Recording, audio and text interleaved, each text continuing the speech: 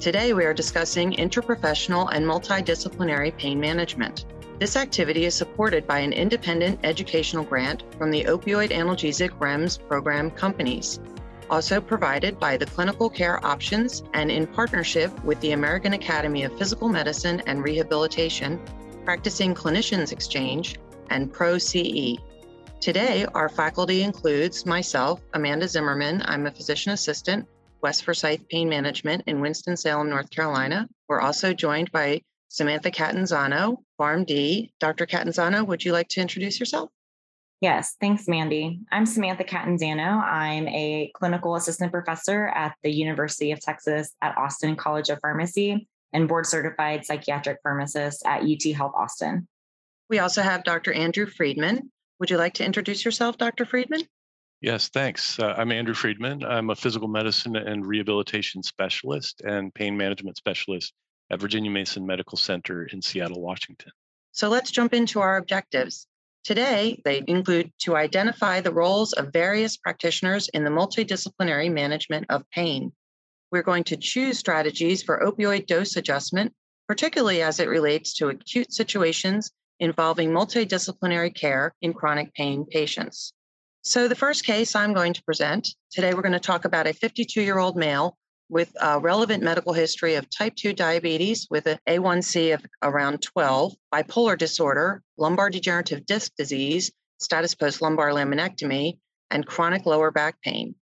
The lower back pain has been controlled with exercise and oxycodone 10 milligram 3 times daily for the past 5 years, which is prescribed by a pain specialist. This patient sustains a fall and suffers an acute left rotator cuff tear. His pain is reported at 7/10, described as constant ache with sudden sharp pain on extension. The patient is guarding the extremity on exam. He has been evaluated by orthopedic surgery and was not recommended for surgical intervention secondary to a poorly controlled glucose. So in this patient, he requires multidisciplinary care. This is not really an appropriate situation to increase his opioid or give him more opioid medication. So he's going to require a team of providers to give him the best outcome possibility. So that would include a physical therapist, of course, for range of motion exercises to avoid a frozen shoulder, strengthening of the joint, and movement techniques to avoid further injury, and anything else they deem appropriate. Behavioral therapy. He does suffer from bipolar disorder, so this acute injury may exacerbate his emotional issues. So we need to focus on his anxiety and depression, treatment options for bipolar disorder, provide him some coping mechanisms, and assess to see if cognitive behavioral therapy might be appropriate. Acupuncture might be a good option for this patient. And of course, he's going to continue with his pain specialist, where he could possibly have a joint injection, possibly with PRP. We probably wouldn't want to give him steroids because of the poorly controlled glucose. He may benefit from a TENS unit, possible opioid therapy if no contraindications, but in this case, probably not a good idea. Topical anti-inflammatory treatment might be an option for him as well. So, Dr. Catanzano, let's start with you. What are your thoughts on this case? Well, first and foremost, I would probably have some questions regarding, is there still a potential option for surgery in the future? And then if so, from a pharmacist perspective, what we may be able to do in terms of collaborating with primary care to try to focus on optimizing glucose management. And then in terms of thinking about the management of mood disorder symptoms, making sure that we're considering potential treatment options that one could potentially benefit pain symptoms, but are also going to be unlikely to worsen poor diabetes control at the moment. So those are kind of my two top concerns going on in my head right now. I agree. What about you, Dr. Friedman? I agree with Dr. Catanzano, and I have several patients with really uncontrolled diabetes who are awaiting surgery. And to me, this is a bit of a red flag that does talk about risk, because this is an A1C that's so far out of control that you wonder about the patient's compliance with his medical care. And I do think in this acute rotator cuff tear setting, surgery might give him the best outcome. And so really intense work with his primary care doctor, as well as the rest of the team, I think is very important in this case. And I think that uncontrolled glucose, as well as some of the other features, do suggest he's a higher risk patient of further escalation of his opioids. Agreed. And I think, he needs sort of a tight reining in with all the disciplines. He is definitely a patient who might have issues with compliance. So we would need to be sure that everybody was in good communication so that we could keep him in good compliance with the treatment plan. So next, we're going to have Dr. Friedman. So my case is a 39-year-old woman who I've actually followed for 15 years, and she initially presented with a Bartolotti syndrome that was causing severe low back pain. She was quite disabled by it. She did well with the institution of opioids, and we actually escalated her dose to a pretty high dose, but that was done very carefully with a multidisciplinary team and with the input of her family. And she'd done well for many years. She subsequently had a diagnosis of Behçet syndrome because of a long history of steroid use, started to lose her teeth. And so she had to go through really extensive dental surgery. We did that while she was still on her oxycodone, and in fact, bumped her dose up a little bit to help her cope with that. But her pain was really poorly controlled. And so as she has more of this dental work to do, she's starting to recognize that being on opioids at these doses for years has probably reduced her pain control. And we talked about the fact that reducing her opioid dose might give her better pain control with her subsequent procedures that are planned. And so this is a person who she's very compliant with her regimen, but has a very perfectionistic personality. And so it's very hard for her to reduce her daily dosing at all. I don't think it's a substance use disorder, but it's really based on her self-control and how she uses the medicine typically. So what we decided to do with her was to put her onto buprenorphine and reduce her dose in that fashion. And she's a person who we had talked about sending to inpatient detox to do that. She had done that once a long time ago and had been successful, but it's very disruptive. She's a single mom.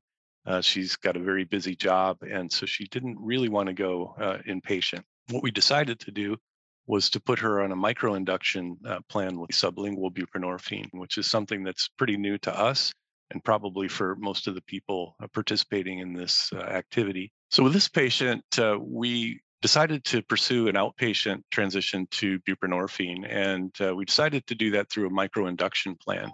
As many know, the typical way that we've done buprenorphine induction is to withdraw all of the opioid agonists and wait until significant withdrawal begins, and then begin typically sublingual buprenorphine.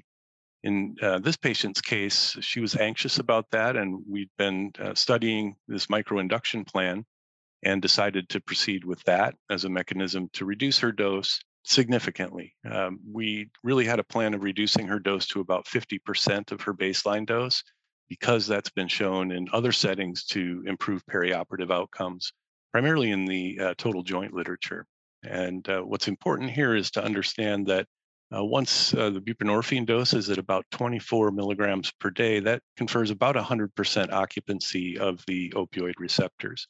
When people have a precipitated withdrawal because they've started buprenorphine too quickly, it's because the buprenorphine replaces the typical opioid agonist at the receptor.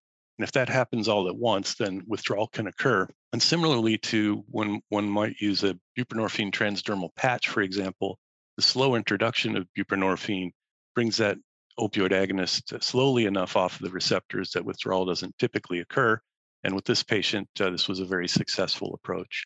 So would recommend looking into this for some of your patients. I think it's something very promising for the future. So let's discuss. Dr. Catanzano, are you familiar with this microinduction strategy? And I am. Yeah, so we've actually had really good success with using microinduction for patients who were previously on opioids to rotate them over to buprenorphine as well. We've even had some success cases with patients who were also supplementing with kratom use rather than opioids to address some of their pain, and have had similar results there. We've used methods using both the sublingual film as well as using patches and then transitioning over to the sublingual films.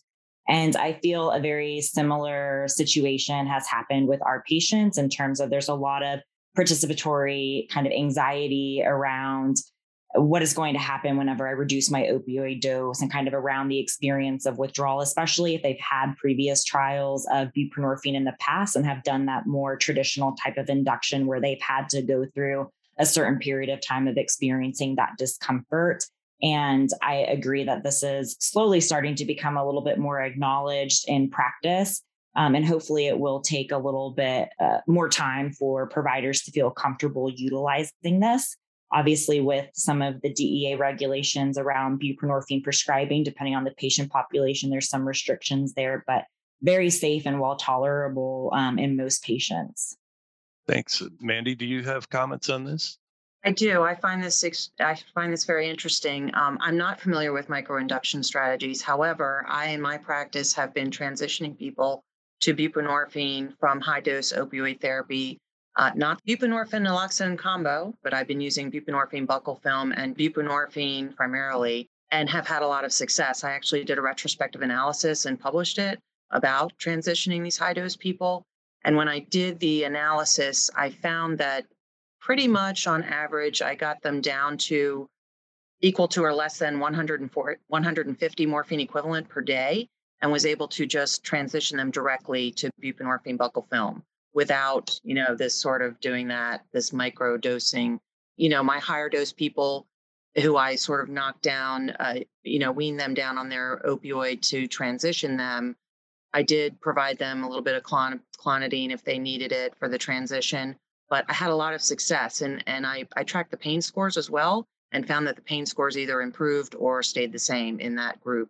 So I did about 275 patients were in the cohort. So really interesting topic. And I think that, this is the future and we're going to have a lot of success with it. But like you say, you really have to get the patient on board because they do have a lot of anxiety surrounding this transition. Yeah, we have a team of nurses and pharmacists that help these patients, and I think very frequent contact, in this patient's case, daily contact, was very helpful. And our experience is the same. People who've been on high dose opioids and transitioned to buprenorphine, many of them say, "Wow, this is the best thing that's ever happened to me." Other people are a little dissatisfied that they don't get greater pain relief, but in papers that I've seen, pain relief does seem to improve in these situations with that transition. Yeah, I think it's excellent. I've had a lot of success with them. It's also a great opportunity for that interprofessional care, especially if you do have nurses and pharmacists who can help provide that frequent contact. I know in our clinic, daily visits to our practice site is sometimes very challenging for patients. And so if you're able to have other methods of contact and be able to capitalize on patient support systems at home, then that can help minimize some of the transportation barriers that sometimes these induction phases have for patients if they have to come into the clinic every single day. Yeah, I'm glad you mentioned that. We have, like all of us, been doing much more telemedicine lately, and we have on our team psychologists as well, who are often very difficult for patients in remote areas of our state to access. And now using these video platforms, we've had much better ability to help those patients, and so that's often part of what we do for patients who are in transition phases like this as well. In the development of this microinduction plan for our patient, we relied heavily on our clinical pharmacists, and we use clinical pharmacists all the time in chronic opioid therapy. They help us to be adherent to the regulations, and they add a second perspective that I think is really valuable for prescribing physicians. And Dr. Catanzano, are you a clinical pharmacist, and do you prescribe? Yeah, so this is a very unique area for many pharmacists to start practicing in, and it's still something that's not widespread. And I practice in Texas, and so we have different rules and regulations than some other states, but there are many clinical pharmacists, many of which are psychiatric pharmacists who do prescribe under collaborative practice agreements and can carry a DEA license in certain states so that they can also prescribe controlled substances and really assist in buprenorphine prescribing or pain management in collaboration with other providers, such as physicians, in a variety of different clinical settings. So it's certainly something that is gaining more traction and can definitely just expand access for patients on these types of multidisciplinary teams. Interesting case, Dr. Friedman. So we're going to go on to Dr. Catanzano now with her case.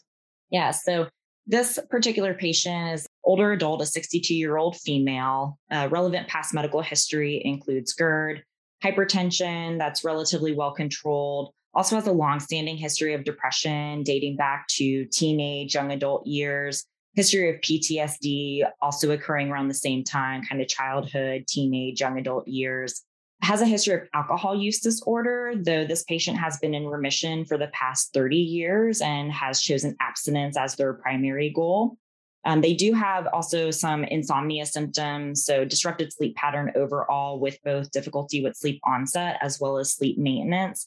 And whenever this patient was evaluated and kind of providing history of their pain symptoms, they reported that several years ago, they had an instance where they were caring for someone else and kind of fell and twisted their back differently and felt some pain and was told by another provider that they had a slipped disc. Although most of the history around that particular incident is really unknown to us. And so when they presented, they were largely reporting this constant lumbar pain, bilateral weakness, as well as numbness in the lower extremities. Reported some like diffuse cramping that occurred at night. They are on methocarbamol 750 milligrams 3 times daily, and this was prescribed by an external provider. Also reporting some tightness in the cervical spine, which they report worsens with just prolonged positioning. And then other notable medications to be aware of. This patient is currently on duloxetine 20 milligrams per day, has not tried higher doses, and has not been on any other antidepressant treatment that they can recall in the past. Other past pain medications that they can recall include morphine, unknown dose or duration, but reports that it was helpful. And then did have a trial of gabapentin, similar situation, unable to recall dose, duration, reports a bad reaction, but can't really provide any details surrounding what that reaction is. Doesn't appear to be anaphylactic or a serious dermatological reaction based on additional questions. No history of physical therapy as well, largely due to issues with just insurance and financial coverage. So my questions for our team here today, I'm curious your thoughts in terms of other non-opioid medication options that may be tried, or what your thoughts are about the current medication regimen. And then would you potentially consider an opioid medication in this patient if non-opioid options didn't help with pain control? Hey, I'll jump in first if that's okay. My first question with this is, good management always begins with a clear diagnosis when possible. And in this case, with the numbness and weakness in the bilateral lower extremities, that sounds concerning for possibly, a large lumbar disc. So certainly would start with evaluating what's going on there. And if this is bilateral radiculopathy without progressive motor weakness, then things like epidural steroid injection could be quite helpful. I do think that for the axial pain in particular, incrementing the dose of duloxetine could be quite helpful. My experience is that people tend to get their maximum benefit at about 60 milligrams, although the dosing range goes up to 120. I've been disappointed in trying to get better pain control going from 60 to 120 usually. And then in terms of opioids, I think this is an extremely high risk patient for having problems with that. PTSD seems to be one of the features that really perpetuates opioid use. And if you look at chronic pain populations, the prevalence of PTSD is much higher than other diagnoses. And her history of course, substance use disorder raises her risk as well. Yeah, I think those are great points. And I would agree, especially with the duloxetine, attempting to really maximize that, definitely getting up to 60 milligrams. And I think a good sweet spot that we've seen as well tends to be between 60 to 90. Few cases do we find pushing all the way up to 120 provides, significant relief in pain symptoms compared to what they were experiencing on 60 or 90 milligrams. Mandy, do you have any thoughts? Yeah, I agree with Dr. Friedman. The first thing I thought of was procedural intervention. Certainly, further imaging studies, further evaluation, physical exam to evaluate whether this might be a surgical issue. But certainly, procedural intervention would be something that I would jump to first. In terms of her medications, I think definitely the duloxetine, maximizing that. Also, possibly some topical, maybe a lidocaine patch or something like that might help that back pain. Topical NSAIDs possibly would help a little bit, not really with her leg pain. Gabapentinoids are sort of a mixed bag at the moment. There's some data to suggest that there's a little bit more danger there than we initially suspected. And also in terms of abuse with gabapentinoids, there's some literature there. So I think I might be cautious there with this patient. However, she is high risk because of the PTSD and the history of alcohol abuse. But I find it interesting that she's been on opioids before and apparently did not develop a problem with the opioid in the past. So I think a psychological evaluation would be in order to get their input in terms of possibly considering opioid therapy and having her in continued psychological treatment for the PTSD and possibly, considering cognitive behavioral therapy, things like that. But I think that overall, she is a bit high risk, but I think you could work through it. Yeah, I feel like there's so many different steps requiring a trial before considering opioid therapy in this particular patient. And I appreciate the conversation about the risk because it is a definite risk having that history, as well as comorbid mental health disorders that are not well controlled. So definitely trying to get them engaged with psychiatry and behavioral health would be ideal. And I think some of our conversations around if an opioid was necessary in the future, utilizing a partial agonist like buprenorphine may be the first initial choice, even though traditionally, usually full opioid agonists are recommended as initial options. But given those risks, buprenorphine may pose less of a risk long term. And if a full opioid was needed, then perhaps utilizing lower doses as well as briefer refills. And so not providing a full month supply, but doing just like 1 or 2 weeks at a time with that frequent check-in if it got to that point. But I think utilizing behavioral health, maybe seeing if physical therapy may also play a role as well, if they're able to now, would be helpful for this particular patient. So today's key takeaways include to remind patients that participation in all aspects of care will optimize recovery and outcomes. We talked about that a lot today with these cases and the importance of multidisciplinary care in these types of patients. Providers need to be aware of all parts of the care plan and communicate with their plan of care with other providers. This is key to success for the patient's care plan. All disciplines, along with the patient, should share a common goal that is well orchestrated. This should be something you should go over with the patient at every visit, reminding them, because sometimes this can be very confusing for patients and they forget or they don't understand the full goal of everything. Optimally, all disciplines would be part of a shared practice in the optimal situation, for sure.